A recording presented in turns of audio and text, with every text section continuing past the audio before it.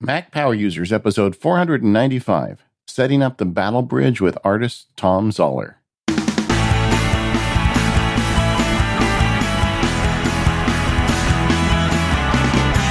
Welcome to the Mac Power Users. This is David Sparks. I'm joined today with Tom Zoller. Welcome to the show, Tom. Hey, thanks for having me. Now, Stephen couldn't make it today, but you guys are just stuck with me and Tom, and I think we're going to have some fun together. What do you think, Tom? Yeah, I'll just talk twice as much. Okay, there you go.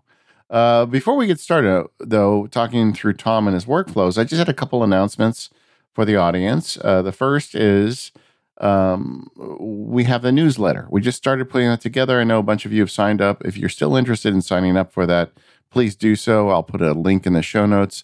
The idea behind this is there's a lot of listeners that want to get just a weekly email when the show publishes with all the links that are together, and hopefully we'll have some pictures of our guests and whatnot in there. So it'll be fun. We're putting a lot of effort into making it nice. So if you're interested, sign up for it with that link in the show notes so you can start getting it.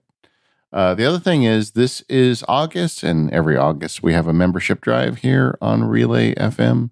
This would be a great time to sign up. If you sign up as a member, there's a whole bunch of benefits. There's newsletters and all sorts of great benefits. In fact, you're going to get all of the special August show recordings. And of course, Stephen and I are going to do one as well. It's going to involve drafts and Macs, and it's going to be awesome. So you might want to sign up for that. To do so, go over to relay.fm/MPU and sign up as a member right there. And we'll have more on that in the future. But since August has started, I thought I should at least get the word out. If you have further questions, in addition to going to relay.fm/MPU, you can always also go to relay.fm/membership. But that's not why we're here. Today, we're here to talk to Tom Zoller. Tom, once again, welcome to the Mac Power Users. Oh, I'm glad to be here. And Tom was a guest on Free Agents, back on Free Agents episode 38, where we talked about, sticking it to the man and going out on your own.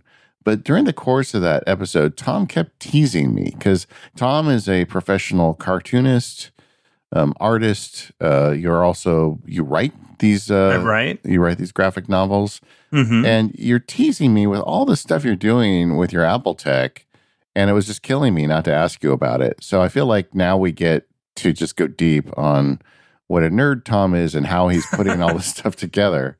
You okay with that, Tom?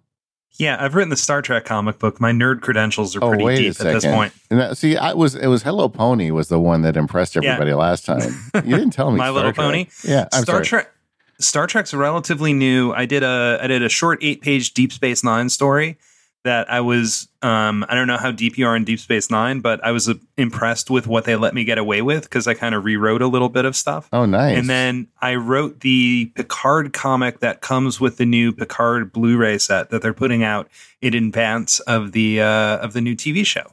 Okay, so first of all, I Deep Space Nine was a show that was slow to grow on to me, but by the end, I was totally hooked. I didn't realize they're still making comics about it, though. Yeah, IDW still has the Star Trek license, and they do a book called Waypoint every now and then, which is a collection of short stories from all throughout the Star Trek universe. Yeah. I pitched on a bunch, and then the one they went with was a Deep Space Nine story that essentially explains how Worf got back to the Enterprise for Nemesis. Okay. It's a sad story because he makes it into Nemesis, which is a pretty horrible movie. But other than that, I really like that story. I got to write Ezri Dax. I think, wasn't that the movie that broke Next Generation movies? It did. Oh, so bad. What a shame. What a shame. But we're getting Picard back. I wish Katie was here now because she would be very excited to talk about that. But I am too. I watched the trailer. I'm mainly a Star Wars fan, but man, Captain Picard, he's my captain, man. When I went through school, it was 7 o'clock reruns of The Next Generation that got me through. I mean, it was great. I have to tell, I got to meet him at Comic-Con this year. Okay. And it was solely because I got to work on the comic book, and I got to tell him that I loved him on Broadway and I loved him on LA Story, which is true. Yeah. And he said, that was quite some time ago. And that's all I needed. We were done. Yeah. I'm always afraid to meet like heroes or stars because you've got this image in your head and it's like, will they live up to it? You know what I mean? Oh, yeah. I was that way when I met William Shatner because I had a great experience with him. And I said, thank you. He said, thank you. and then I ran away. Yeah. And because I didn't want anything to ruin it. I'm like, no, I've had a perfect moment. I didn't want to go, let me tell you why I hate tall people. So, yeah, exactly. Well, Tom Gang does a lot of great creative work. And you're an independent artist and you figured out how to make it work. That's why I enjoyed that show of Free Agents. Now the show is actually called Focus, but it's still in the feed. We're going to have links in the show notes to Tom's website and his Twitter and Instagram, but you're doing all this stuff with Apple technology. And that's what I really wanted to talk about today. So first of all, what's your gear, Tom? So I am currently rocking an iMac Pro that I just got last year when the hard drive went on my old iMac.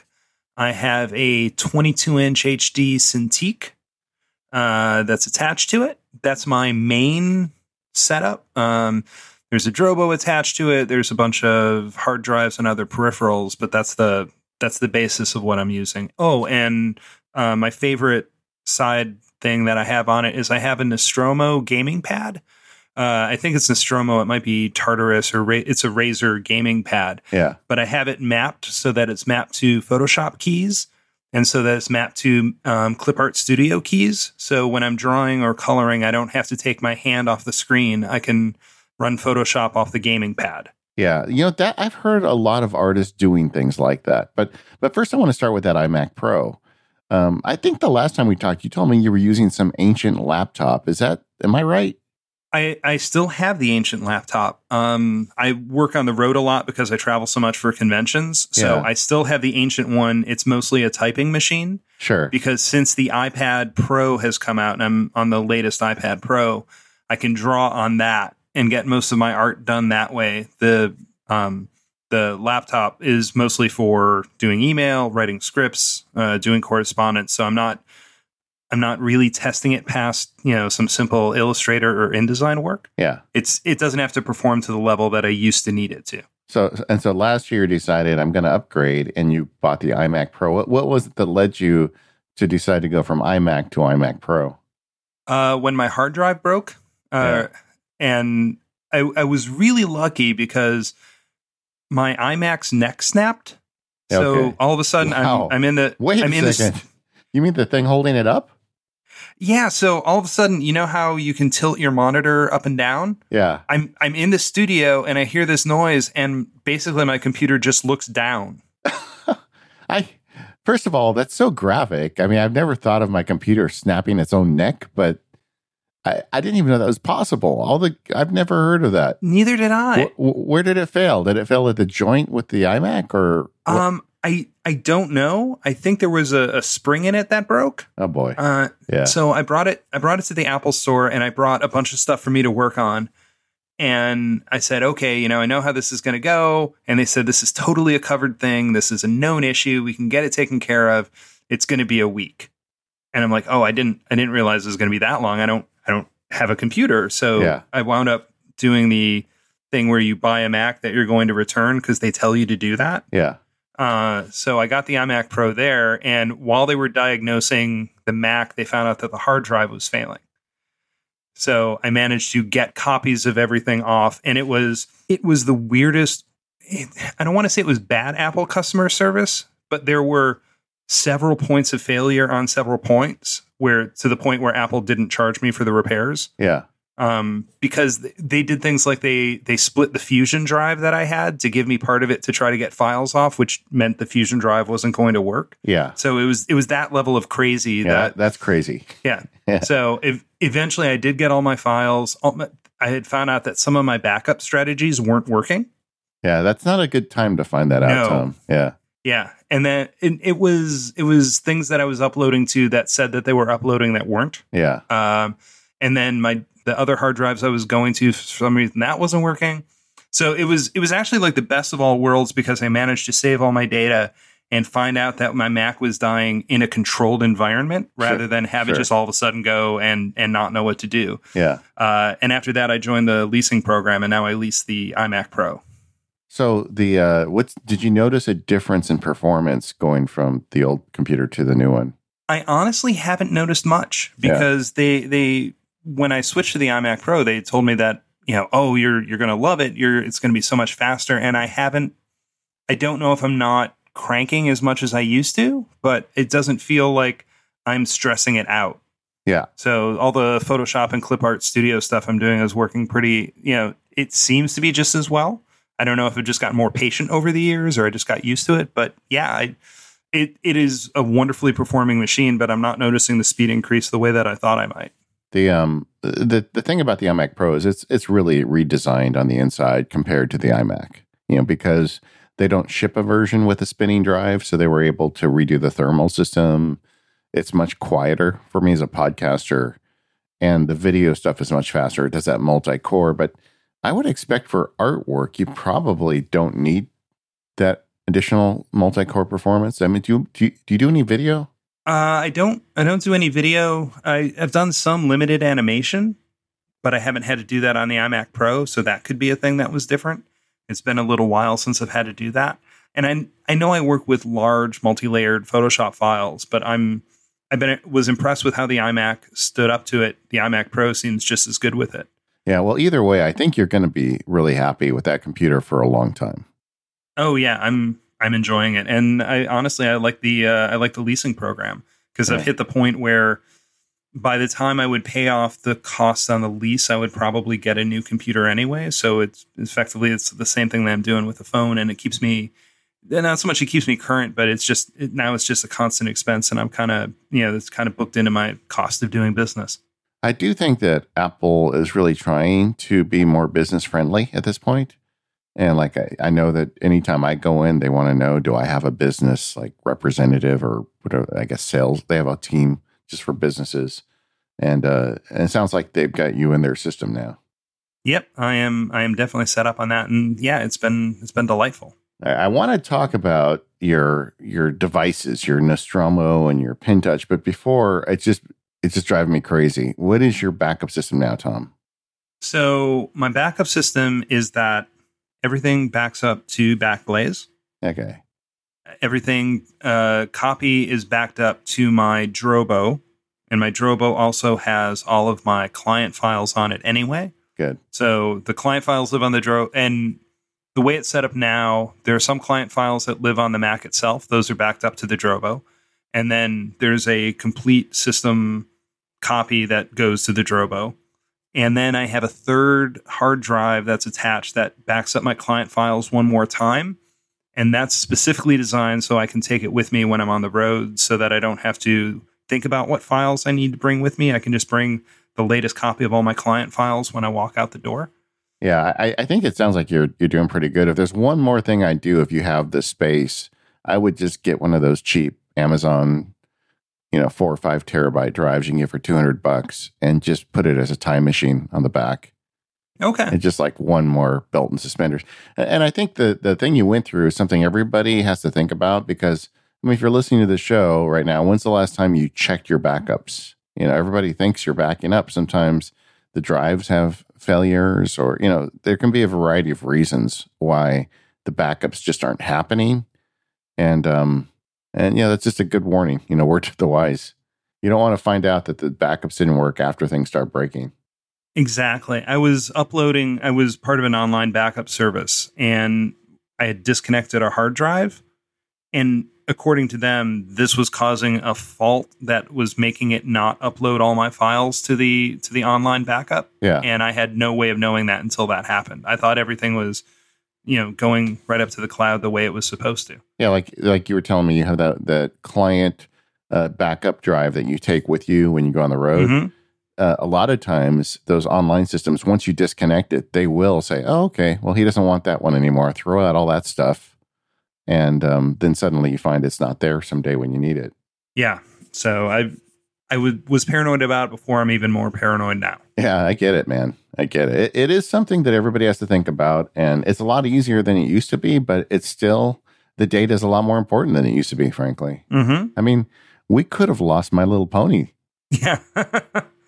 Well, and I don't back up to physical media the way that I used to. Yeah. I still like that concept, of having something I can move to another place. Yeah. That has the client files, but I've been doing this, professionally for over 15 years now. So I've got some I'm a digital pack rat when it comes Sure. to that. And I don't want to get rid of a file that I did for Love and Capes in 2003 because I might need it. But there's only so much of that stuff I can keep living on a hard drive. Even though the hard drives keep getting bigger, I keep worrying about running out of space to store all this on. Oh man, I don't know what it is. It's probably having the fact that I made this show all these years, and I've heard all the horror stories. But I like every time Amazon has a sale on those little drives, I buy one, and I've got them like It's like they're like acorns. I have them all over the place, And then I've got one that I give to a family member who comes over the house quite frequently. So at least once a month, I give it to her, and she brings the old one back. We swap them. And it's like, so if my house fell down, apparently I'd be able to go over there and get it, even though I have it on Backblaze. I don't know. It's just paranoia. At some point, it's a sickness. But let's talk about these input devices, though. The first one I want to talk about, because this is something I think a lot of people could use, or at least think about using, is this Razer Nostromo pad. Yeah. I read about it from a guy named George Coghill who told me about it. Yeah. I've gone through 2 of them, but I've been using them for over 10 years. The one I have now has multiple colors on it, which, while it sounds goofy, like it'll light up blue when I'm in Photoshop, it'll light up orange when I'm in Clip Studio. So I always know that I'm in the right program when I'm using the pad. I mean, I don't have to look at it all that much, but it's a nice like secondary sign to make sure I'm in the right program. And the way that I did it was, I think there's a temptation when you take a device like that to decide what all your keys are going to be, program it, and then try to remember what they are. But what ultimately worked for me was I programmed it one key at a time based on what I was using. I was just using it to color something the way that I normally do. And that allowed me to use essentially the most frequent keys. Yeah. So like the eyedropper tool was the first button I programmed because that was the first thing I needed, and it was the thing that I was using the most. And when you build out that way, it becomes easier to remember what the key structure is. And now I have a hard time working without it. Yeah, and if you're listening, you've never seen one of these. Actually, I think they started out as what they call gaming pads. Yeah, that's exactly what it is. Yeah, so you would attach it to your PC if you like to do gaming. You wanted to have like better quality keys and more ergonomic keys. But what folks like Tom are doing is you're using these as basically a separate keyboard full of commands for high command, level programs like all of the Adobe stuff. Yeah, and you can program it for more than just like the normal commands. So it's not just switching to the eyedropper tool or switching to the pen tool or doing a fill, but you can map it to some of the Photoshop actions. Yeah. So when you're working in print, when you do the magic wand to select an area to fill with color, if you've had it outlined in any sort of way, aliasing or anti-aliasing will turn on and you'll get like a little white halo. So one of the things you do is I have a fill command that expands by 2 pixels to get rid of that halo. So that is an action in Photoshop, but it is also a key on my Nostromo. So it'll play through all the actions as well as anything else. Yeah, and the way they're made, they're usually somewhere between like 12 and 16 keys. There's only so many keys you can fit on it. But you can cycle through it, like have multiple modes for it. And I guess that's where you have the different colors and the different software support. Yeah, and there's a 8 position, essentially like not a joystick, a D-pad. Yeah. On it as well that you can map to certain keys. And they used to have a scroll wheel on the original, which I would use for zooming in and out. And now it's mapped to up and down. So I can even control the angle on it just from the pad itself. Yeah, after a while, it's like playing the piano. Yeah. I bring it with me when I'm on trips now because I'm just so used to doing it. And it's so much faster. Yeah, that's cool. And I think a lot of artists are using it. Something for me, I've got the Apple Extended keyboard, the wireless one, and the number pad. I never was big on using a number pad, but I've kind of had my own hallelujah moment on that with because I do a lot of Keyboard Maestro stuff, and I've mapped all the scripts to the number pad, which isn't quite as good as what you're doing, but for the kind of stuff I'm doing, it's just fine. But I do like the idea of having a separate like macro based keyboard, whether it's your number pad or something like this. Yeah, it's been crazy efficient to have it. At what point are you going to get 2 of them, and you're going to truly be Captain Picard there? Well, I still need a hand to use the stylus, so you can hold it in your teeth. I'm not ready for that yet. All right. All right. Well, and it's taken me 40 years to learn how to draw with just the right hand. I'm not ready to try to master something else. So the stylus is what you use. You're using the Wacom tablet. Yeah, I have a 5-year-old Cintiq. Yeah. Do you know? Is it Wacom? Is it Wacom? I've never known how to pronounce that word. Somewhere I heard it called Wacom, and that's what I've called it. Yeah. But I don't know because it doesn't feel comfortable to pronounce it that way. I think it's a Japanese company. I'm sure they have a very specific pronunciation. I don't know. Maybe it's like Moleskine and they actually don't have one specifically so that people can pronounce it different ways. Well, everybody knows it's Moleskine. Now the Cintiq is that the one where it's got the monitor built into it? Yes. So it's the monitor built into it, and it was I think it's the last one that shipped with the I'm trying to think what to call it. It'll let me go from having it be up front like a monitor to clicking the sides of it and having it slide down to be at a drawing table angle. Yeah. Like now that seems to be a separate piece that comes with it, and that's really convenient too. So I have the windows mapped on Photoshop and in Clip Studio so that when both monitors are upright, that's main bridge. And then it switches to battle bridge when I have to go into drawing mode and all the palettes jump over to the Cintiq. So that becomes my primary device rather than looking at the Mac HD monitor. Tom, you are a Star Trek guy. I am. There is no doubt. All right. So I get, it makes so much sense, though, if you draw to have a tablet that shows the actual image rather than, drawing on an abstract tablet and looking up at a screen to see if you're in the right place. Yeah, I used to use, that's how I got into it. I used the other tablets before. Could use it for coloring, but I couldn't draw with it because it just wasn't immediate enough. And then I was lucky enough, I did, there's a crazy day in comics called 24-Hour Comic Day, where the challenge is to draw a 24-page comic book in 24 hours. And I decided to do it as a performance outside a comic shop. So I was set up in a mall and they let me stay there all night. But Wacom let me borrow a Cintiq to do that. And that's how I got hooked on it. Oh, okay. And after that, it was just a matter of time before I got one. These things get as big as 32 inches. That's crazy. They do. And I was told by a friend of mine with a tablet that you don't have to go that big. Because I know that there are probably use cases where it makes sense, but for the most part, you're going to be zooming in anyway. Yeah. So you don't need to be able to work it at full size. Since you're going to be bringing it up, you might as well go to a 22 or whatever is convenient for your office or your space because you're going to just zoom in anyway and work at that scale. Yeah, I would almost think at that size, it's like a lot of work for your arm to get around that big screen. It's kind of a natural rhythm because it's pretty close to what a comic book page is. Comic book pages are 11 by 17. And there's like a whole set of arm movements that I've learned over the years because you don't want to just draw with your wrist. You want to draw with your arm to get the right sort of curve. Yeah. Especially when you're inking with a brush. So it is pretty close to the same level of movement that I would do on traditional medium. And I think that's why I've been able to take to it so well. Now, do you ever use it, now that you've got this piece of hardware in your desk, do you use it for anything other than art?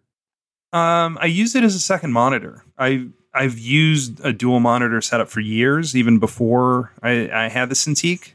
And I like having one monitor that's pretty much just whatever social media I'm using and messages and mail. And the other one is the one that I have most of my focus on.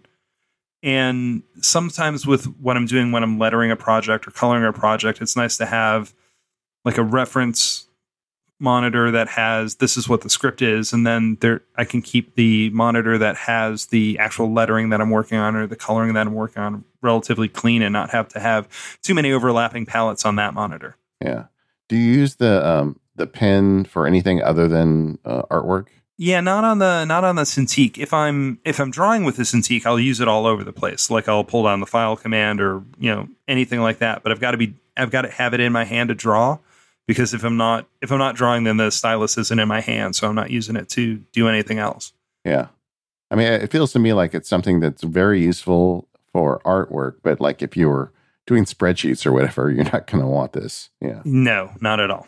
The other thing that's interesting about it to me is the Mac operating system is not built for touch, and Like even like when you connect an iPad as a second monitor, you still need an Apple Pencil or something to really manage those menus and those small touch targets.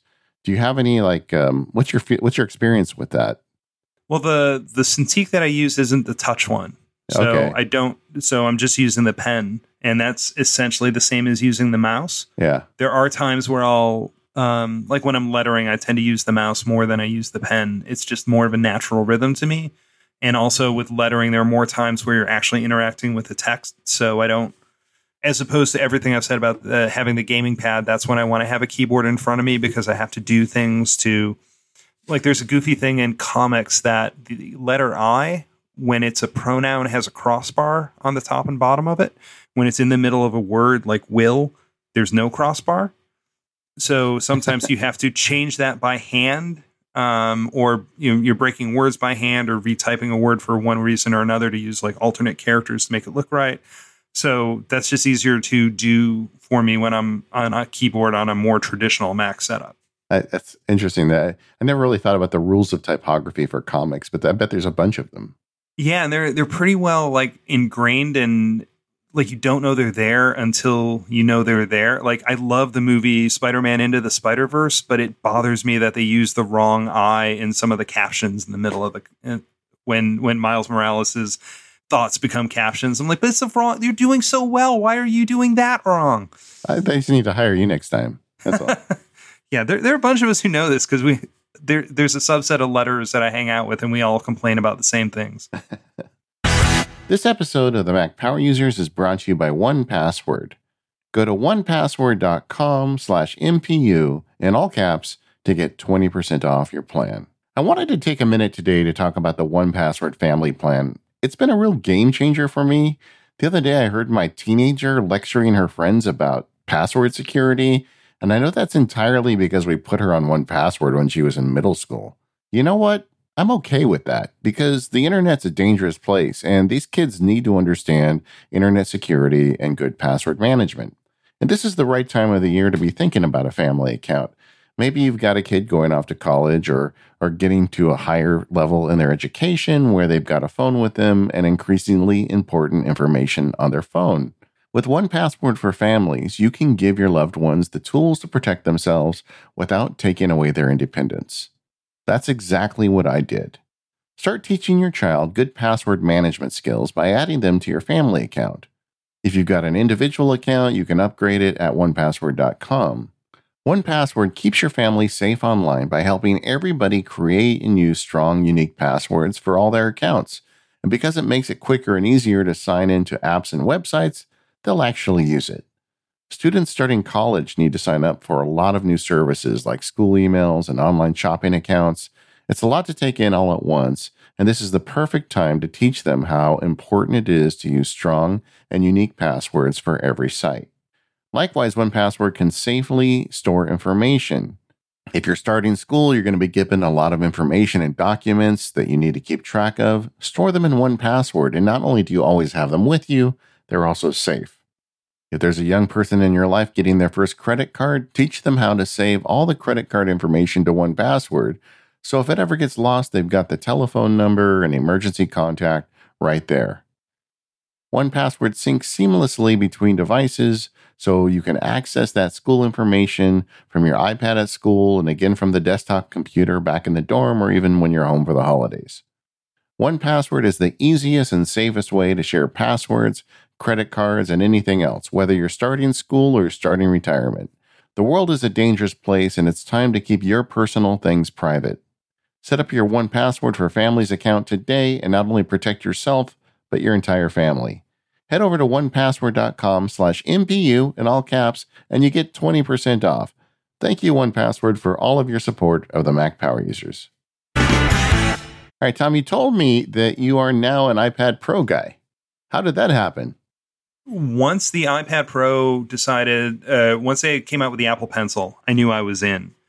And I work largely in Procreate, and I like it a lot, but what I've come to terms with it is, I think I've used this term with you before, it's an 80% machine. Yeah. So for the process of drawing a comic book page where you go from sketches to pencils to inks to colors, I can get it pretty close to tight pencils, but I can't make the iPad do what my Cintiq does.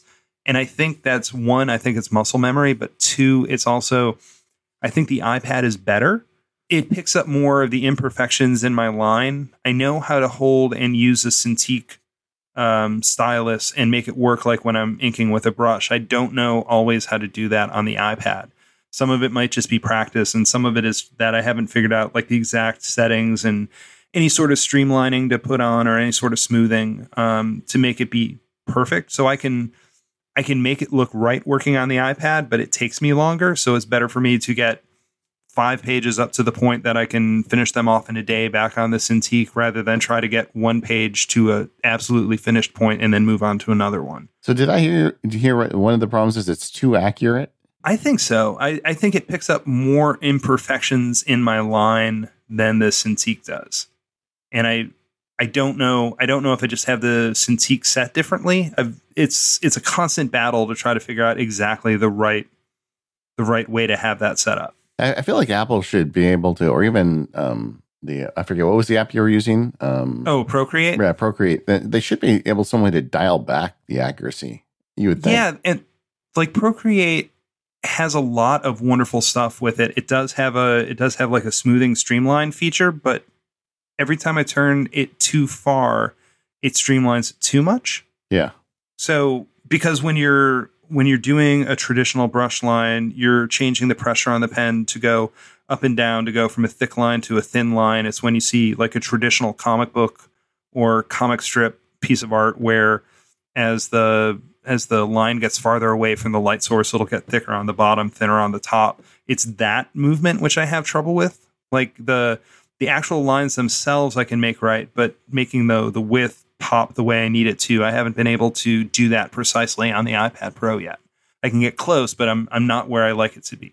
There's a guy at Lucasfilm, Doug Chang, who's the concept artist for Lucas. Mm-hmm. He's done like pretty much everything since the prequel, since Ralph McQuarrie hung it up. And I just saw him speak somewhere where he said he's finally, after years, getting to the point where he feels like he's equally able to make art with the iPad as he is with his pencil and paper. And it's like, I think it really is like an entirely different discipline. Oh, yeah. And it took me a while to get to that point on the Cintiq. So now this is like a third style of input that I'm trying to learn. I'm sure there's a lot of people listening who have suddenly an iPad and an Apple Pencil or a stylus of some sort who are interested in becoming a little better at their artwork. Have you looked into any of the tools available, like on iPad users, to help them improve their art? Procreate's the one that I use the most. Moleskine has a new app called Flow that I actually really like. Yeah, but I haven't seen any sort of like tutorial program to get you to be a better artist that way. Yeah, and I know that Clip Studio is also on the iPad as well as the Mac. I don't like it as much because it feels more like a straight export, and the screen is too small for all the palettes that show up. It's why I'm super excited and interested and a little scared of Photoshop coming to the iPad because I know how many palettes I have to deal with, and I don't know how they're going to make that work on the 12-inch screen. Yeah, I can tell you, I was told at an early age that I was not a good artist. You know, I'm one of those, right? And so I just assumed I wasn't and never really went down that rabbit hole much. But the iPad does encourage me. And specifically, I use Procreate, and then I'll get an image that I like, and then you can trace it, because Procreate lets you make it transparent. Well, one of the things that people don't necessarily realize about artists, especially if they only see them out in public. Like I used to do caricatures for amusement parks. Sure. And there's a point where a little bit of it it's a trick. It's like, I'm going to sub-reference again. It's like math class where you're told to show your work. And when I'm doing caricatures at an amusement park, I don't have to show my work. I can do it all in my head. Yeah. But when I'm drawing a comic book page, I do layers upon layers upon layers of trying to make things look right. And one of the reasons the computer sped me up is that it used to be that if I drew a character in front of a door and I made the character too big or the door too small, I'd have to go in and fix that by hand.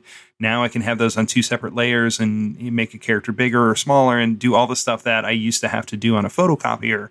if it was that important and I had it that right. Yeah. So, but if you were to look at any of my art, and I think I've got up on my site a couple different, because Procreate lets you record the video of you drawing. Yeah. Just how many different layers it takes me to get a piece done. In fact, I know I have a piece on YouTube. I'll send you the link to it of me drawing the characters from Warning Label and how many layers upon layers of changes you do to get to that perfect, or for me close to. No, because I'm trying not to be arrogant about it. This is not what I want to sound. The point that I'm ready to release it into the world, to get to that level, how much work it takes to get to that point.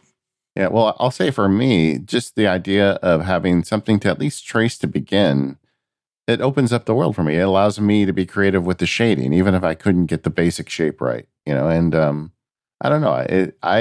I still don't think I'm a very good artist, but I actually enjoy trying to make art on occasion. So, oh, good. It will help you be a little less precious.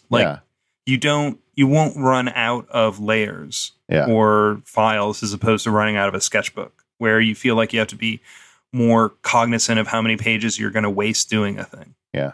Well, the iPad makes that possible. Mm-hmm. And what do you just do the iPad Pro for your artwork, or do you do other kinds of work on it? I use it as a backup for other things. Yeah. So I don't have a keyboard for it anymore. I had a keyboard for my old iPad, but I haven't had one since I switched to the iPad Pro. Yeah. I've looked at getting one of the smart cases, but I'm not there yet.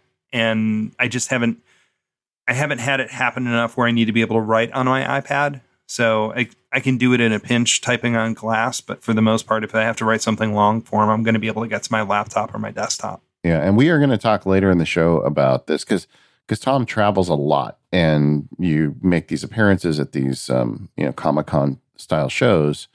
So not only do you just travel, you have to bring all this gear with you as well. Mm-hmm. I want to hear about that, but let's put a pin in that one for now. The so generally though, it sounds like the iPad is really another art machine for you. Yeah, that is specifically what I use it for, and like I said, I very much want Photoshop to be on it because I can't quite color on the iPad yet. There's no program that does the things that Photoshop will. And one of the things that will make me upgrade my antiquated laptop is I want a sidecar. Yeah. Because if I can use the iPad as a graphics tablet attached to a computer, that changes a lot of how I work. Yeah. And isn't Photoshop coming out with a full featured version for iPad as well? Yeah, they debuted it at debuted at DubDub or one of the developers? I think they did it at their conference, but it was like right in the same time period. Yeah, it was a while ago, and there hasn't been 2019 was supposed to be the year they released it, and I haven't seen anything about it yet. Yeah, that actually getting back to your point of saying the iPad is the 80% machine for you. So you've got all these layers in Procreate. How do you get that file with all that layer data back to your PC, to your Mac? Oh, I can export it as a PSD, and I just airdrop it to myself. Of course. PSD is the lingua franca of the art industry. Mm-hmm. Yeah. All right. Well, that makes sense. I get it. iPhone? Yes. Yes. I'm using the XS now. Yeah. For some reason, I've been a lot more clumsy with this one. I've broken the screen twice. Uh-oh. And I don't know how, and I feel like the screen is scratching more than any other iPhone I've ever had. And I say that I've been very careful about the latest one, which is about a week old. I've had it on the previous two models. It seemed like the screen scratched in a way that it wasn't happening on my 10 or my 8 or anything like that. Sounds like it's time for an OtterBox, Tom. Yeah. Yes. I do have it in a new case that's protecting it a little bit more right now. Yeah, so. Get one of those where you can drop it off a roof. Mm-hmm. Yeah, that's cool. With my kids, Apple loses money on those warranty programs. Mm-hmm. Well, now because I'm on the upgrade program, I've had the Apple Care on it, so that's protected me from lots of pain. Yeah, exactly. This episode of the Mac Power Users is brought to you by Linode. Get $20 credit on high-performance SSD Linux servers for all of your infrastructure needs. Go to promo.linode.com/MPU. With Linode, you can instantly deploy and manage an SSD server in the Linode cloud. And you can get a server running in just seconds with your choice of Linux distro, resources, and node location. It doesn't matter if you're working on your first server or deploying a complex system, Linode are the folks to go to. They offer the fastest hardware and network with outstanding customer support if you ever need help. It's super easy to launch a Linode cloud server. And if you've ever been thinking about doing your own Linux server, these are the folks you want to work with. Their block storage is available in Newark, Fremont, Dallas, Atlanta, Frankfurt, London, and Singapore, and soon to be released in Tokyo. Version 4 of Linode's RESTful API is out of beta and includes an officially supported Python CLI. And right now, Linode is hiring. If you want to learn more and check out what they're looking for, just go to linode.com/careers. Linode has pricing options to suit everyone. Their plans start at 1 gigabyte of RAM for just $5 a month, and they offer high memory plans starting at 16 gigabyte of RAM. And Linode has a special offer for you. As a listener of this show, you can go to linode.com/MPU and use promo code MPU2019 to get $20 off any Linode plan. On the 1 gigabyte of RAM plan, that's 4 free months. And with a 7-day money-back guarantee, you've got nothing to lose. Give Linode a try today. That's linode.com/MPU and promo code MPU2019 to learn more, sign up, and make the most of that $20 credit. Our thanks to Linode for their support of this show and all of Relay FM. I want to talk about your software a little more detailed. I mean, we got into kind of the iPad workflow. But it sounds to me like the real work is happening on the Mac still. Yes. So you've mentioned the Adobe suite. What parts of it are you using? I am using Photoshop to color and Illustrator to letter and design logos, and then InDesign to put books together to send to printers or publishers. So you're using quite a bit of it. Yeah, I'm still using most of the print version or print programs that they have. I used to design websites. I do far less of it. So sometimes I'm in Dreamweaver every once in a while, but that's about the only other program that on the Adobe suite that I'm using regularly. Now, and you talked about this a little bit on the Free Agents appearance, but I want to kind of talk about the tech side of this.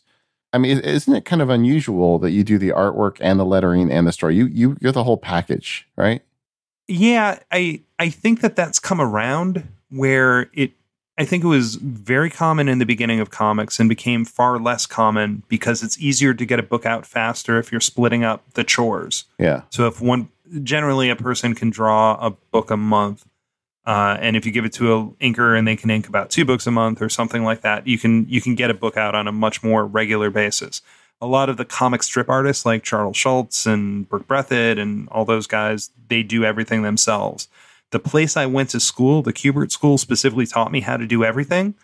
And I've become very appreciative of it because I think there's a thing that happens when you're in college or art school where it's preparing you for the real world, but it's never preparing you for exactly the world that you go out to. Yeah. And you get a little upset by that. And then you start figuring it out. And then you realize what value the things that they taught you had. And for me, being able to do everything myself gives me the benefit of having someone who will work for my own crappy rates.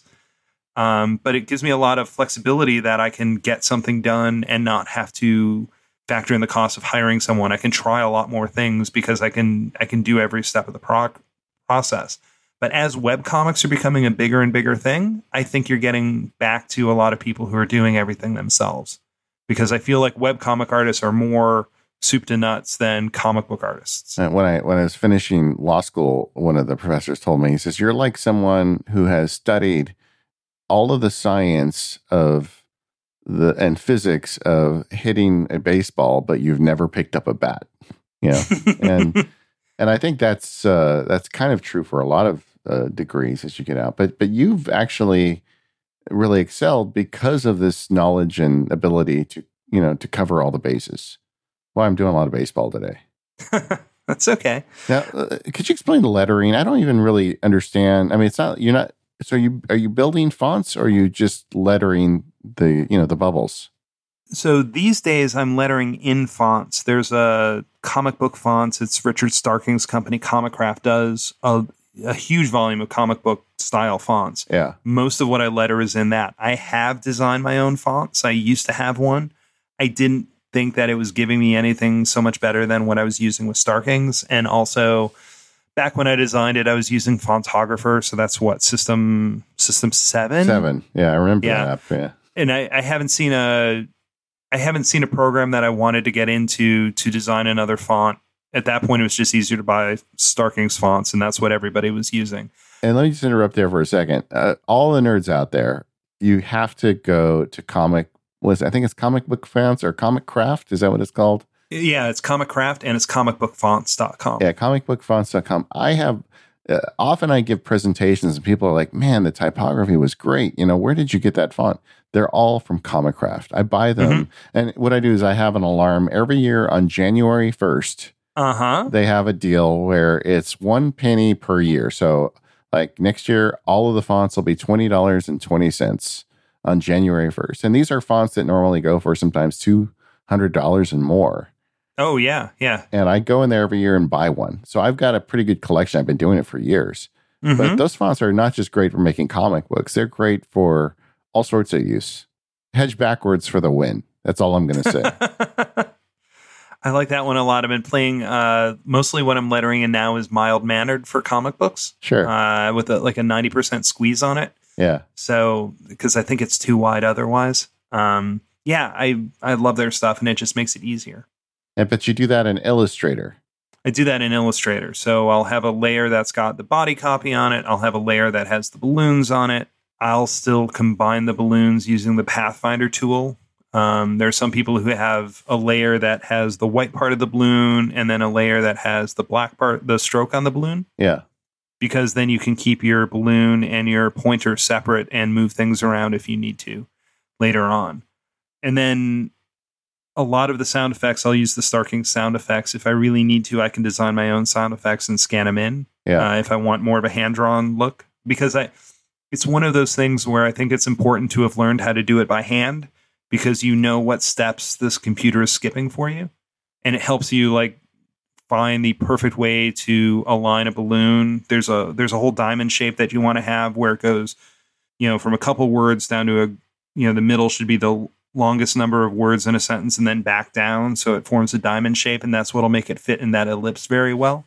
I do things like I hand tweak all the ellipses so that they fit a little more naturally. Do the thing where you select Command A or A to get the individual selection tool and just broaden them just a little bit.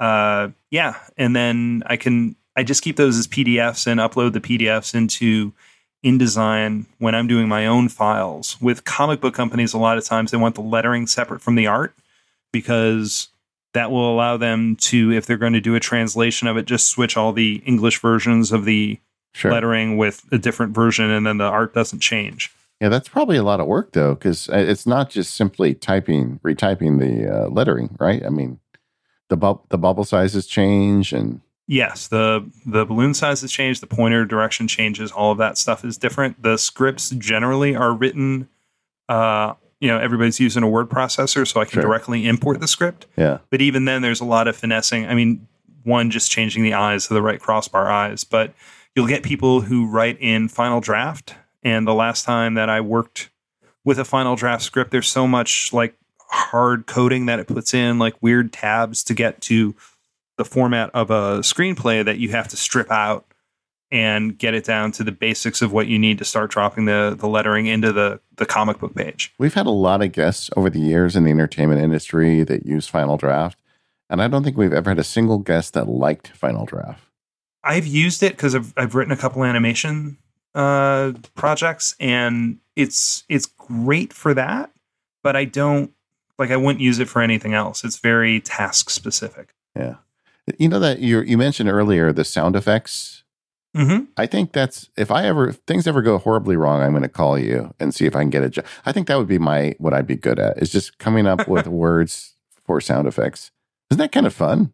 When I get a script from a writer, those are usually included. Okay. When I have to come up with them, yes, it is fun to figure out exactly how to make the sound in your head look and read properly. Yeah. I think that would be fun. Mm-hmm.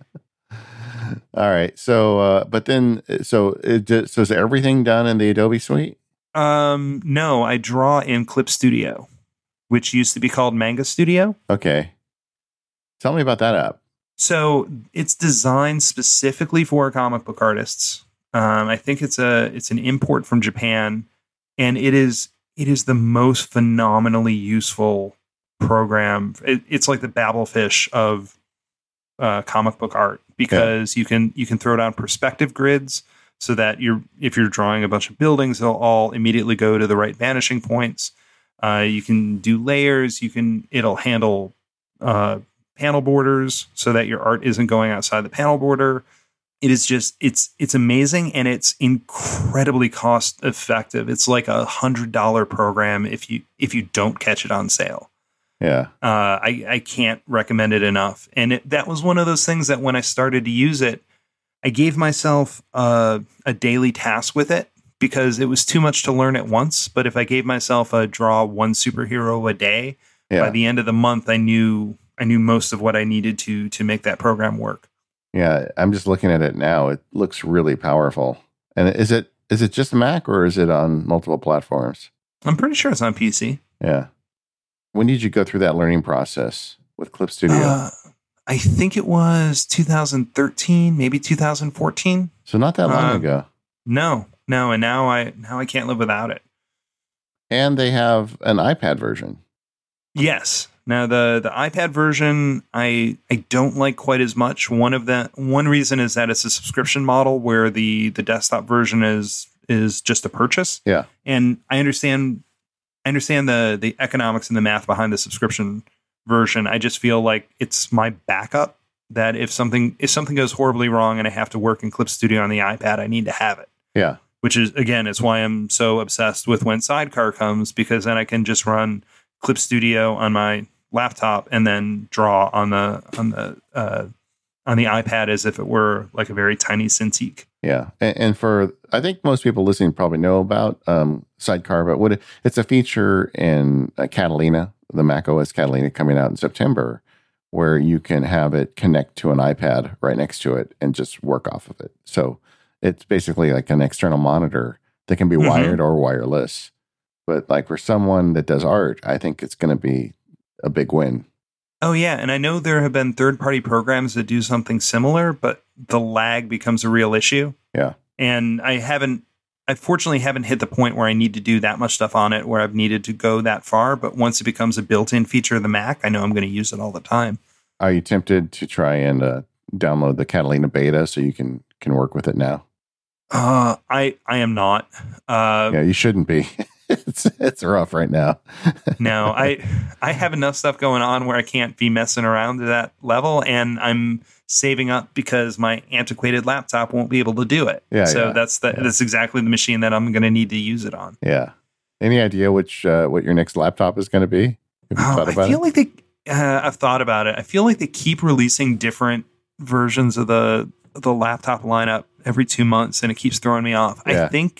I think it's going to be a MacBook Pro, but there's part of me that thinks I could work with the MacBook Air because of how little I use it. There are serious rumors of a 16-inch MacBook Pro, which my guess would be probably the same size as the 15-inch, but with a lot smaller bezel. And we talked about how much stuff I do on the road. I actually don't want a 16-inch. Sure. I want the smaller one because planes are not large. Yeah. Like for the most part, when I'm using the laptop, I'm typing on it. And if I'm going to be drawing on it, I'll be drawing on the iPad, and that's a screen I can use anyway. Yeah. So the only piece of advice I'd give is there's this huge asterisk over the current line with these keyboards, like you talked about was it your 2008 machine that you're still carrying around? It's a 2010. I had to look it up. Yeah. But I mean, you call it a typing machine. I really worry about the keyboards you buy now, if they'll still be typing in 9 years, I listen to ATP, and Marco has put the fear of God into me about what that keyboard is going to be like. But they're going to be hopefully a better keyboard. So you're at a weird time right now. Yes. All right. Well, so you've got the not Manga Studio. I keep forgetting the name now. It's called Clip Studio. Yeah, Clip Studio Paint, Clip Studio Pro. Yeah. Okay. I'll put the link in the show notes for anybody that's interested in it. But, Tom, you also are a businessman in essence. I mean, you're running your own studio. I'm assuming you don't have like your own accounting department and marketing department doing all this stuff for you. No, I I do have an accountant. I've learned that lesson. Good for you. Yeah. Good for you. And so are you using your tech to run that half of the business as well? Yes, in weird ways that don't always make sense, or at least they make sense to me, and that's the important part. Yeah. So most of my financials are kept on a really tricked out Apple Numbers spreadsheet. Yeah. Because I found that using Quicken or programs like that, they're too confining for me. Yeah.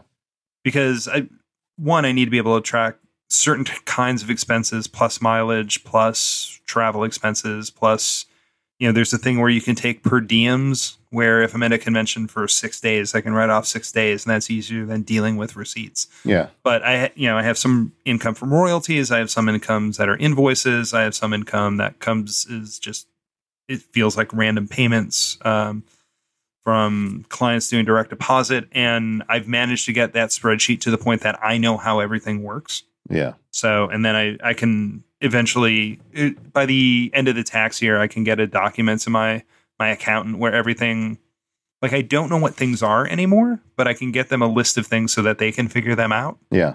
I got the accountant when I bought my house.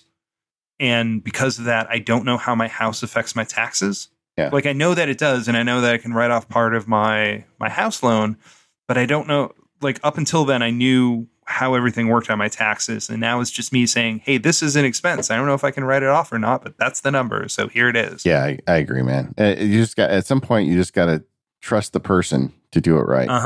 Yep. But, numbers is interesting. I was just talking to a friend recently, a serious computer person who, and I had a number spreadsheet I was showing him, and he was giving me a hard time about it. He's like, you got to use Excel, you got to use a real spreadsheet. And it got me thinking, the comment, I understand why people think that. I mean, Excel can do anything. Like, if you're going to engineer a corporate leveraged buyout, there's probably a spreadsheet in Excel to help you do that. Whereas I'm not sure anybody's ever done that in numbers. But for the day-to-day financial stuff or day-to-day spreadsheet stuff, I find it just so much easier to use. And honestly, it's more attractive. I hate that when you open a new Excel sheet, it's like cells to infinity thing that it does. My soul dies just a little bit every time I see that. Yeah, it's like, I just don't like that. I feel somehow inadequate when I look at it. I don't know. But with numbers, you can kind of contain it to what you need. And it does have a lot of advanced calculations. It's got calculations that I have no clue what they mean. But I guess they're advanced, and I think for a lot of people, they sell numbers short. Yeah. And for as much as I'm doing on it, I'm not going to the metal on it. Yeah. I know that there are features that I might not have that I would have in Excel, but I don't need those features. Yeah. And as it is, I'm doing lots of weird stuff with how I have it set up, where I have different lines where it'll pull out the month of where my invoice is and the month of when that payment comes in, so that I can track, how much I billed out in any given month, or what conventions I had just that month. And that feels like a pretty fancy feature to me, even though that I know that it's not. And I got it so that it'll take all my clients and figure out how much I've made from each client, or how much I've billed out to each client over the year, which, you're getting into like weird count ifs statements and things like that. But that's all I needed to do. Have you figured out conditional formatting yet? I have, yes. Yeah, that's the winner right there, baby. Mm-hmm. When I get paid, it goes to a nice bright green, so that I know that thing is taken care of. Yeah, feels good, right? Mm-hmm. The other thing that's nice about it is it's very iCloud friendly, and it's very friendly with the iPad version. So I don't know if you ever tried this, but if you load up those sheets on the iPad, I suspect you're going to get the exact same look and feel. Yeah, some of my fonts don't always come across. Yeah, because I'll actually do that where I'll use the Starkings fonts on some of my spreadsheets. But yeah, I can go back and forth, and I keep everything in Dropbox, and I use numbers to generate my invoices too. So I think what is it? I think there's an app called What the Font. Is that it? Okay. I think What the Font. I'm gonna have to look it up. But there's an app that lets you install fonts, and then of course in iOS 13. You'll be able to install fonts as well. So that's going to get better for you. Yes, I'm looking forward to that. Or any font. Oh man, I forget. I think What the Font is the one where you take a picture of the font and it tells you what the font is. I have too many font apps, Tom. All right, gang, I will look it up, and the link that will be in the show notes will be the right one. This episode of the Mac Power Users is brought to you by Pingdom. Use offer code MPU to get 30% off and start monitoring your website performance and availability today, and get instant alerts when an outage occurs or a site transaction fails. If you're listening to this show, I bet you have some responsibility for, or know somebody that has responsibility for monitoring a website. Pingdom is the company that makes website performance monitoring really easy. Everyone loves a fast website, and Pingdom is helping to keep your favorite sites online. Sites like Netflix, Amazon, Spotify, Twitter, BuzzFeed, and Slack are just a few companies who trust Pingdom to take care of their website monitoring. Websites can get pretty complicated, but you can monitor any site transaction with Pingdom. Stuff like user registrations, logins, checkouts, and much more. Pingdom cares about your users having the smoothest site experience possible, and if disaster strikes, you'll be the first to know. It's super easy to get started. All Pingdom needs is your URL, and they'll take care of the rest. That's it. Go to pingdom.com/relayfm right now for a 14-day free trial with no credit card required. When you sign up, use code MPU at checkout to get a huge 30% off your first invoice. Our thanks to Pingdom for their support of this show and all of Relay FM. Tom, I was looking at your website, and you do nothing but travel, man. You're at like all of these conferences. Yeah, I'm an idiot. I didn't expect my life to be like The Prisoner, but no, not The Prisoner. Sorry, The Fugitive. There you go. I'm always on the run. I hear the sad little Incredible Hulk music when I go from town to town. Yeah, but it's fun, right? I mean, you're attending these shows. You get to. You're usually on the floor, right, with a table. Right. Yeah, I'm either in Artist Alley or I'm like at San Diego Comic-Con. I'm at the exhibitor space, and so when I'm there, I'm meeting fans and selling books during the day. And especially since I've started working with Webtoon, that is just like a mainline hit of cotton candy and fun, because the Webtoons fans are so effusive about what they like. I've had more people come up crying that they've been reading my stuff. It's really heartwarming. I can't express it how much I like it. Yeah. And then at night I will be going to places trying to network with people and try to line up more work and get some sleep. Yeah, never as much as I need, but yes. I think I figured it out. Whenever I go to these conferences, I always pick one day somewhere in the middle, and I go to bed at like 7:00. I just miss everything that day, but I get like 10 hours of sleep, and then I make it through the conference. I usually don't get sick, and it all works for me. But that's my trick. Pick one night and just hit the bed really early. Mm-hmm. There's a point at San Diego where people are going, "What are you doing tonight?" And I'm like, I'm paying a lot for that hotel. Maybe I'm going to spend some time in it. Yeah, exactly. But so you're going to all these conventions, and you're not just going as an attendee. You're going as you're going to work. And so what gear comes with you when you do these things? So if it's a just like a weekend trip, yeah. For the most part, I'll bring my iPad. I will bring my laptop. I will bring my Square reader, because that's how I take sales at the show. One of the things I've done that I think I may have mentioned on the last show is that my iPad is on, I think it's Verizon, and my phone is AT&T, because every once in a while you'll hit an area where one of the two won't work. Yeah. But it is very rare that both of the two won't work. Yeah, that's a total power move right there. Yep. Yeah. And I'm on T-Mobile, because T-Mobile has like a 500 meg free per month plan, and that's been really convenient, because that's mostly what I need to take a couple sales on it. Yeah. Because for the most part, the iPad is either in my house or at a place that has Wi-Fi, so I don't, it doesn't need the same connectivity as the iPhone does. And if it's a longer trip, where I'm going to be gone for a couple weeks, if it's I live in Ohio, so there are a lot of shows that are driving shows. If I'm going to be gone long enough, I'll actually bring out the Cintiq and the iMac. Yeah. But that's kind of a rarer occasion these days. Yeah. When you add a trunk to the mix, everything changes, right? Yes. You can even bring two pair of shoes. It's so much easier bringing books. I and I just I bought a new to me car because I have a convertible, which Yeah. I love, but that wasn't great for like bringing my computer. Yeah. There wasn't a lot of room. There wasn't a lot of room for it. So now that I have a Subaru with a trunk and stuff, it's so much easier to bring more things with me. Now, when you bring the iMac and the Cintiq, do you set it up on the show floor? Oh no, not on the show floor. There are times where my girlfriend lives out of town, or if I'm staying at somebody's house because it's more convenient to like stay there between a couple of shows. Yeah, I'll set up there. okay. Yeah, because generally there's too much customer facing activity where I wouldn't be able to be productive working anyway. It would just be me looking down, Yeah, not paying attention to anyone. yeah. So I'll bring the iPad with me to the show for slow times to work out sketches or do roughs or any of that stuff. But I'm generally not doing finished pieces until I get back to the hotel or back to wherever I'm staying. I think the idea of having two devices with different cellular networks makes a lot of sense. If, when you're doing the job, you're getting paid. And if you have a bad internet connection, which seems like is always the case at these conventions because there's so many more people hitting whatever cellular towers are there.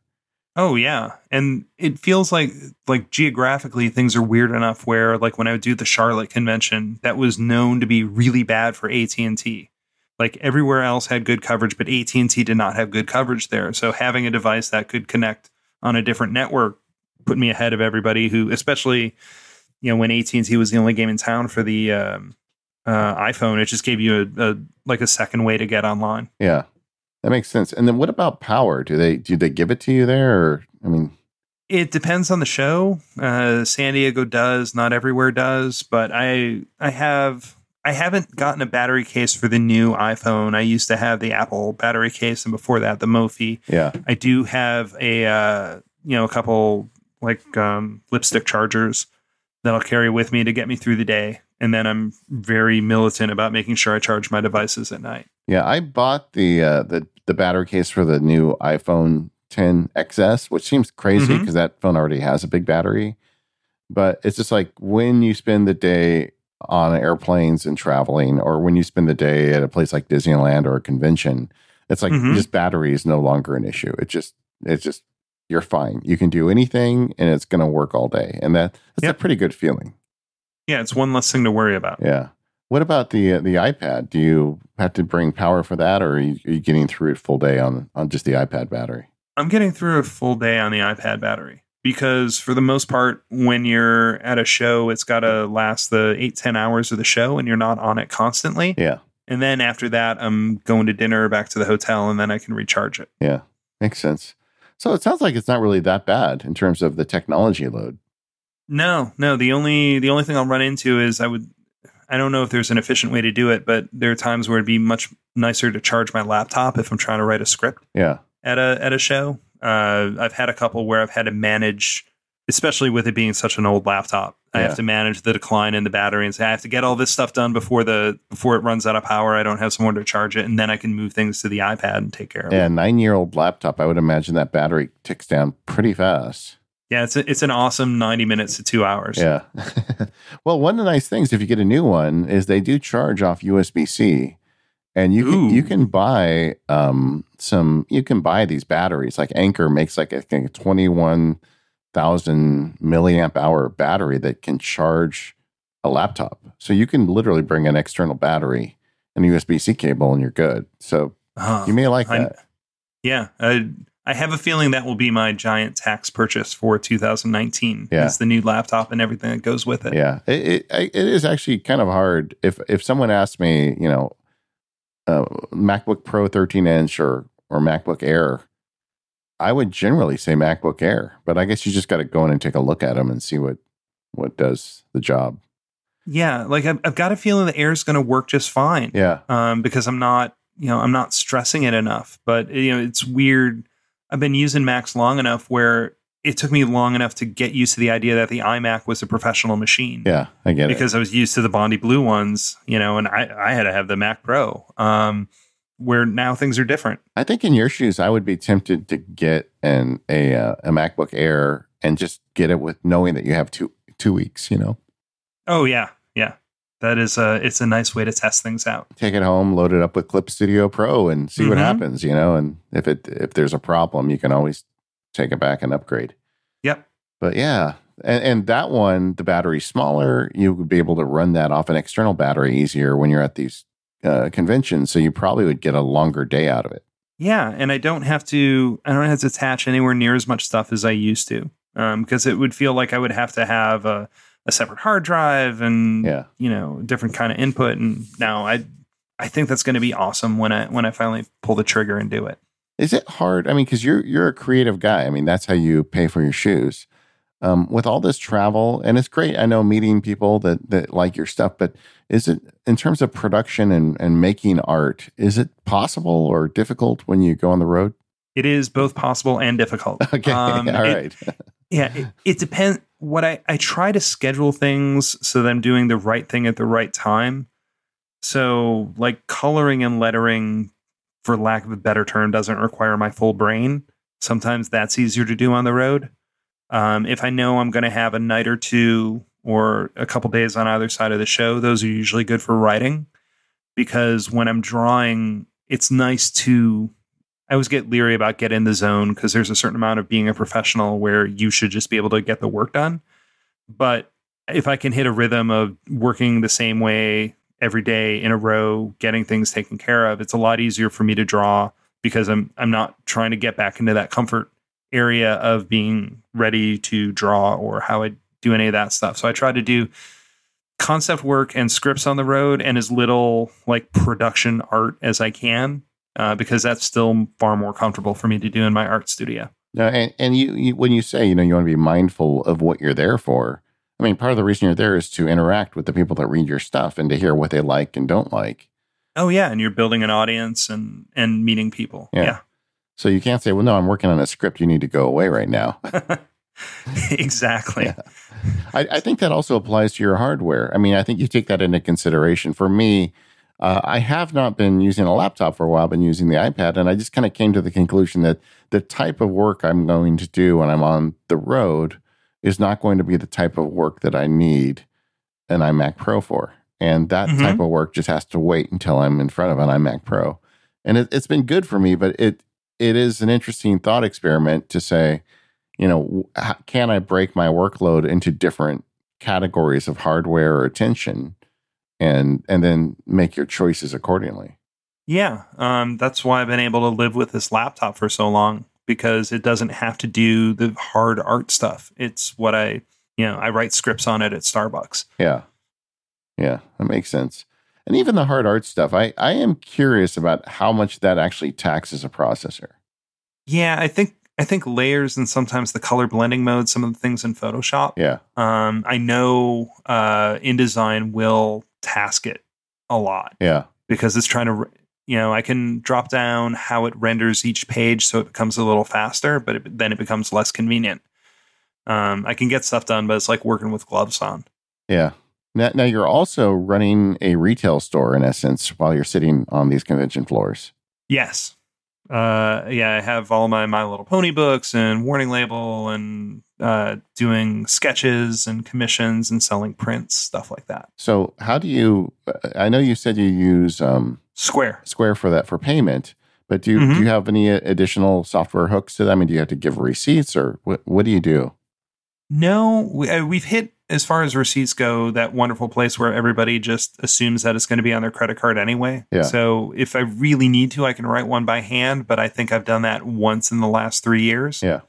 Like either everything's going through Square, or people don't care because the price point for the things that I'm selling, at the high end, some of my books are $25. So short of a big original art sale, it's, people aren't trying to track that the way they would, like when I buy a computer and I need to be able to write that off. Yeah. It's a little more impulse buy stuff. Yeah. And I do keep a spreadsheet of my sales at shows so I can track what I've done and compare it with the year after, or the year before and the year after. It gives me an idea of how many books I have to bring with me to a show. Yeah. Because that's always, especially if I'm not driving, like when I go out to San Diego, I have to figure out what I'm going to ship out and what I'm in. You want to hit that point where if you ship some back, it's not going to be painful. Yeah. But you don't want to be there without books to sell either. Exactly. The kind of the math that I've been using is what would be a good show. Like if I sell X number of My Little Pony books, will I be happy? Then okay, plan for that. Yeah. And then I guess you just ship them to your hotel or whatever. So you're not carrying those on the plane. I carry some of them on the plane. Okay. Because you can fit a short box of comics in a roller bag for carry-on luggage. Okay. And they don't weigh that yet. Don't say that.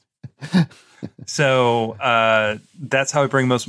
Plus, I don't want them out of my sight because if something happens to my luggage and those books are gone, then I'm in a world of hurt. Yeah. And I try to make sure that everything else is like at San Diego. The main publisher I work for is IDW. They're based in San Diego. So if I pick up my books from their booth, I don't have to pay shipping on those. You can ship to hotels, but some hotels charge for receiving packages. So I might ship to a FedEx and pick up with a local hold, things like that. There's a lot of, between that and how many bags can you bring and what airline are you flying? There's just all sorts of math that goes along with it. That's kind of crazy and not what I thought I was going to be needing to know when I got out of art school. Yeah, it's like, didn't know you're going to need a new inventory system. I don't need to know this as much anymore, but my joke used to be that I didn't realize after I graduated that I would know where every FedEx drop was in a 10-mile radius and what their pickup time was. Yeah. But that was information I had to know for a long time. Now, you said you keep a numbers spreadsheet to track the sales at the show. Yep. Now, how are you getting data for that? I guess you're just counting them at the end of the day. Yeah, I just count by hand. I find it to be easier. Yeah. I don't use Square to manage my inventory. There's just something, it feels better to mark it down by hand. And I don't know if we talked about this or not. I use a Rocketbook. No. I'm a super big fan of that. So Rocketbook it's a reusable notebook. They had a version called the Rocketbook. I think it's the Wave. The Wave was microwavable. So you used Frixon pens, which are thermal based, and you would microwave it to make the ink go away. The new one you can wipe off with a damp cloth. And then there's a whole app that goes along with it that if there are icons at the bottom and you click or you put a line through one of those icons, and if the first one is done, I have it set to the go to one folder in my Dropbox, and there's another one that'll email me a scan of it. So because I got really into bullet journaling a couple of years ago. Yeah. And it feels weird to me. It's the thing we were talking about with layers and sketchbooks, where it felt weird to me to keep a notebook like that because I felt like it was just wasted paper. But because I keep reusing the same sheets of paper, it doesn't feel wasted to me. Yeah. And it just becomes the place where I dump whatever I'm thinking about and that whole idea capture thing that goes along with it. I'm a huge, huge fan of it. I love this. And it allows you to digitally capture it. So. Yep. And then by writing things down by hand, it also lets me keep more of the weird things that'll happen. Like when you might cut somebody a deal because they bought more books, or if I decide to bring a different item, I don't have to necessarily figure out exactly where that goes in my spreadsheet right away. I can kind of track it as as an experiment for a little while. For as much as I love computers, being able to write with words on a piece of paper is an awesome input system as well. Well, I think for someone like you, I mean, that's your jam. That's what you do. You draw. So, of course, using a pencil for ideas is going to make sense as well. Yeah, I'm hooked into the whole idea capture thing. I'm kind of obsessed with it. No, I do it too. I mean, I wrote a book called Paperless, but I still write things down on paper because I do find that the brain connections are different, and it helps for certain things that I do. And there's some things I do that don't need to be fast and efficient, and that's okay too. But this Rocketbook is an interesting technology. I've never really experienced it. So how does it work? You've got a page and you can draw on it, and then how do you get the digital capture off of it? There's an app for the iPhone, and because of the way the pages basically have like a 1/8 of an inch dark border on them. Yeah. And it's not graph paper, but it's like all the dots that make up a graph. Yeah, dot grid. Dot grid. So there's enough for it to align visually so that you can keep things straight, but it uses the dark area, and it'll take a picture of it. It'll scan it. And it uses that to flatten it back out so it's not distorted. Yeah. There's even, I think it's a paid service on it, but it will OCR your handwriting, which I know doesn't necessarily work for everyone. But as someone who hand lettered for the first 5 years of his career, my handwriting is actually pretty neat. Yeah, I would think if it doesn't work on yours, there's no hope. Yes, it works very nicely on mine. And I think it's a free feature like for the first line of each scan, which sounds weird, but it lets me title a page. Yeah. And so that when the scan goes up, it doesn't just say that it's, 2019-08-07, whatever. I can name it San Diego Day 1, and it'll save it under that file name. Yeah. And it'll send it automatically to Dropbox or Box or iCloud. I think it'll do iCloud. I don't use iCloud a ton. Yeah. Mostly because Dropbox came along, and that just became, it's just easier for me that everything's where I think it should be. So, yeah. Or it'll email it to myself, whatever. Smart. And like I said, it does, if you're looking for something to draw on with a pencil, but also get that digital capture, tools like this, I feel like they're just kind of on the verge of working. I had one years ago, I had one that was like a pen with like a camera in it, and it never really worked. But it feels to me like they're getting much closer. And then now you've got these amazing cameras in the phones and iPads where digitizing a page is not that hard. Yeah, and it lets me draw things when I need to, so it's not all just text based. Yeah. Which if I'm laying pages out or coming up with logo ideas or just whatever notes I'm taking, it gives me a level of flexibility that I'm not, or that is hard to find somewhere else. What's the hardest thing about traveling so much and trying to get work done? Keeping up with my TV shows. Now the hardest part is honestly for me is the reboot time, where like I feel like I've gotten to the point where I lose most of the first day that I'm back. Yeah. Because you don't want to work, and sometimes that's really rough. I think I got off my plane coming home from San Diego, and I had to put up the last episode of Cupid Zeros. And that was like 3 or 4 hours that it just wasn't pleasant because you're not in the mood to be doing any of that stuff. And, really you just want to sleep and have something to eat. And I'm like, nope, this guy has to get done. It's the time management part. Yeah. That's rough. I think you have to be realistic with yourself. I mean, I am very careful about doing my best not to have anything on my calendar the day after a trip like that, like a work trip. Because every time I do, I regret it. Yeah. Or it pays a lot to not fill up every day. Yeah. Like if I know I've got one thing to take care of and it's not too bad, and the rest of the time I can spend unpacking and, counting out money and, thinking of all the stuff that I have to do throughout the rest of the week, that goes a long way. It's when I have to max out every day, even without travel, where I feel like I'm working from top to bottom, that, that's when it really starts to grate on you. And where do you find time to be creative in that? So I have shower crayons, bath crayons. I write in the shower. All right. Yeah, so I can write my water bill off. I think that's the way that works. I do take walks; those help a lot. And just being able to unplug for a little bit. I really do write well in coffee shops and Paneras, just because there's something about the act of going up there that it's a commitment. Yeah. To it feels like you should spend at least as much time there as you took driving there. And even though my computer has everything attached, there are a few less distractions.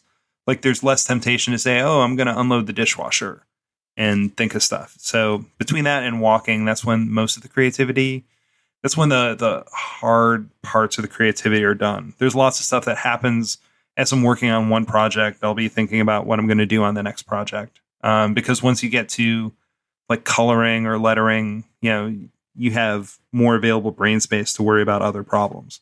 Yeah. I think it was Anne Lamott that said everything works better after you unplug it for a few minutes, including humans.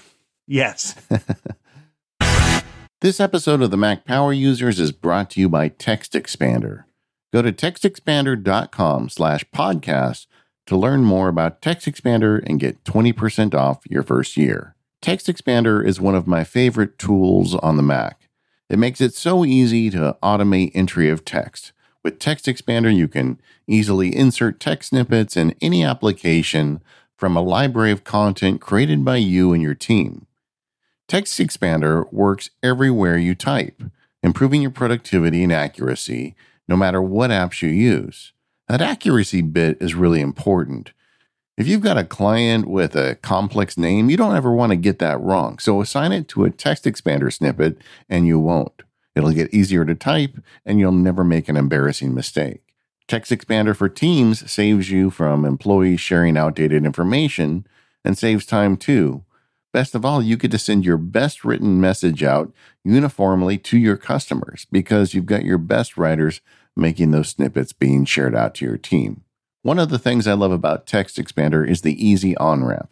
When you get started with Text Expander, it's a simple text expansion utility. But once you master that, you can start adding additional tools.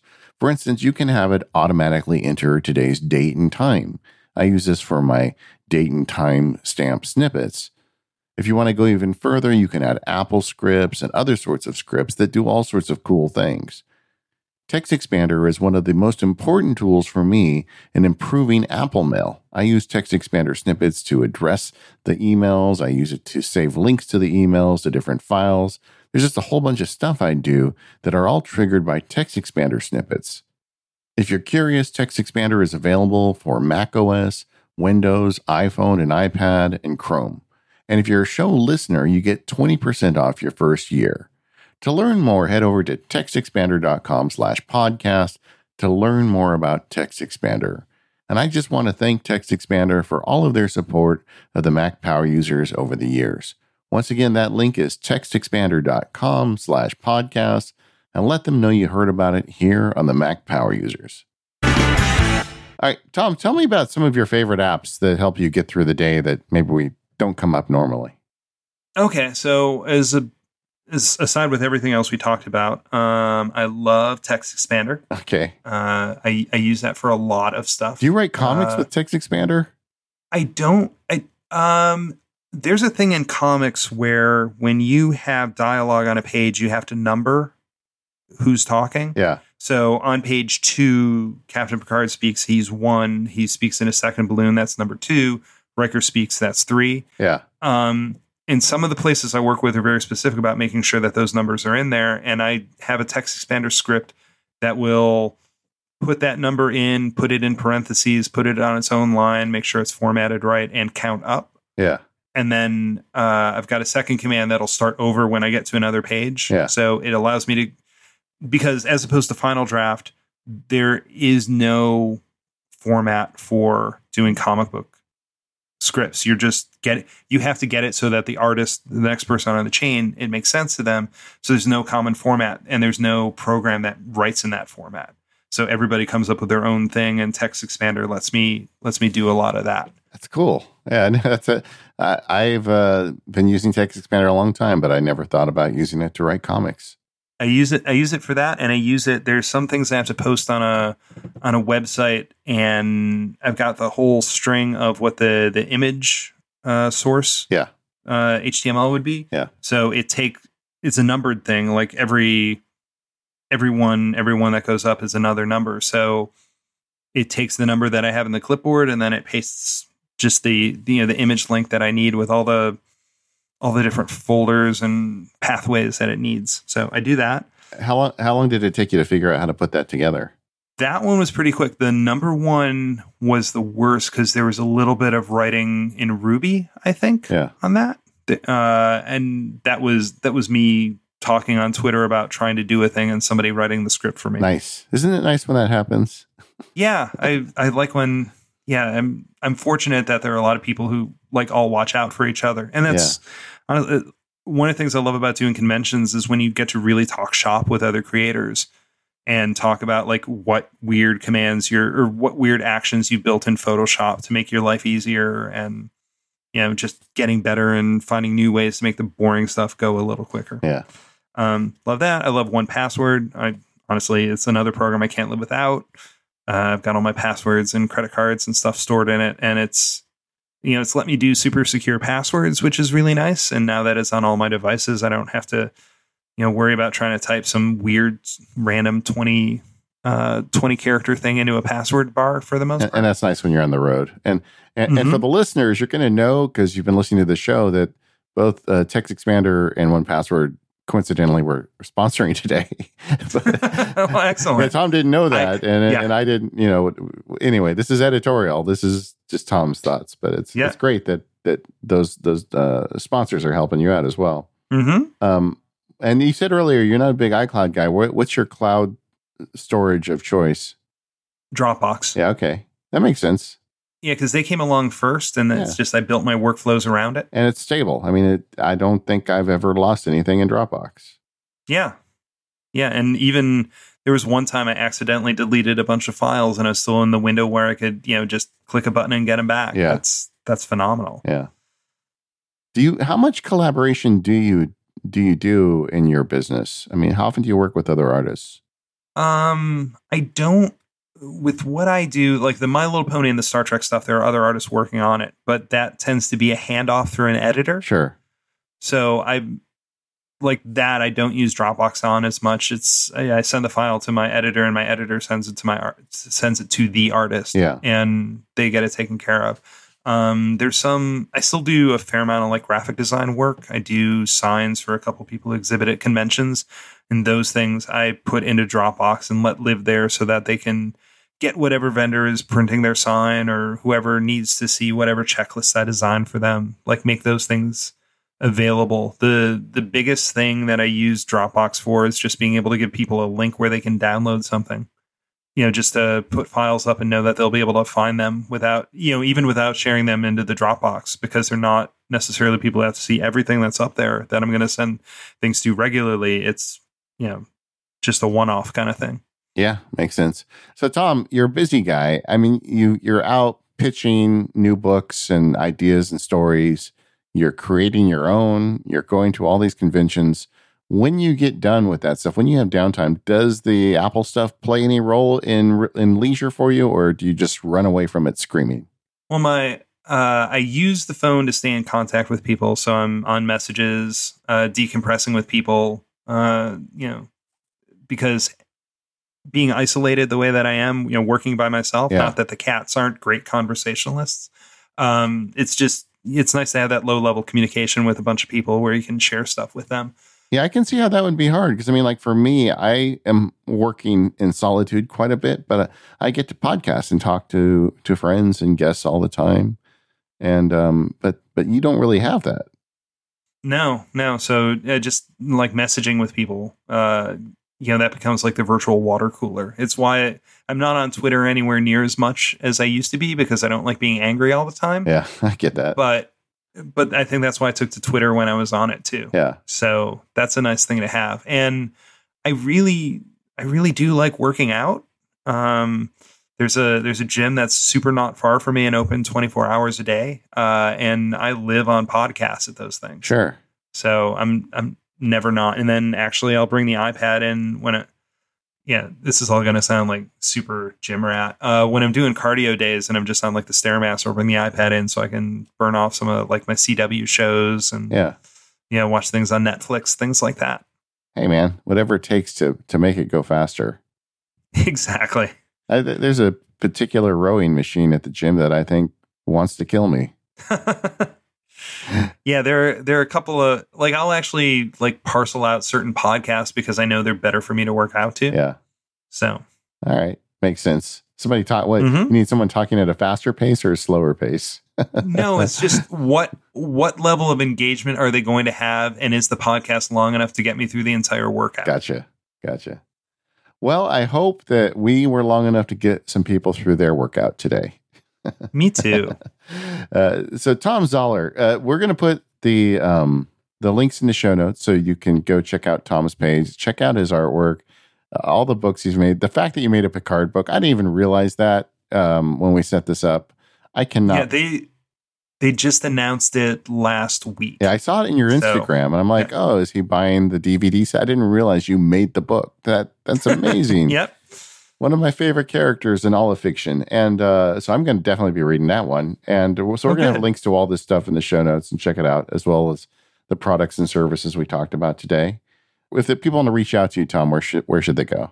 Twitter is usually pretty good. Instagram is great. I'm at Tom Zoller at both those places. And then, I'm just at conventions all over the place. All right. And Thank you to our sponsors today, 1Password, Smile, Linode, and Pingdom. And we will see you all next week.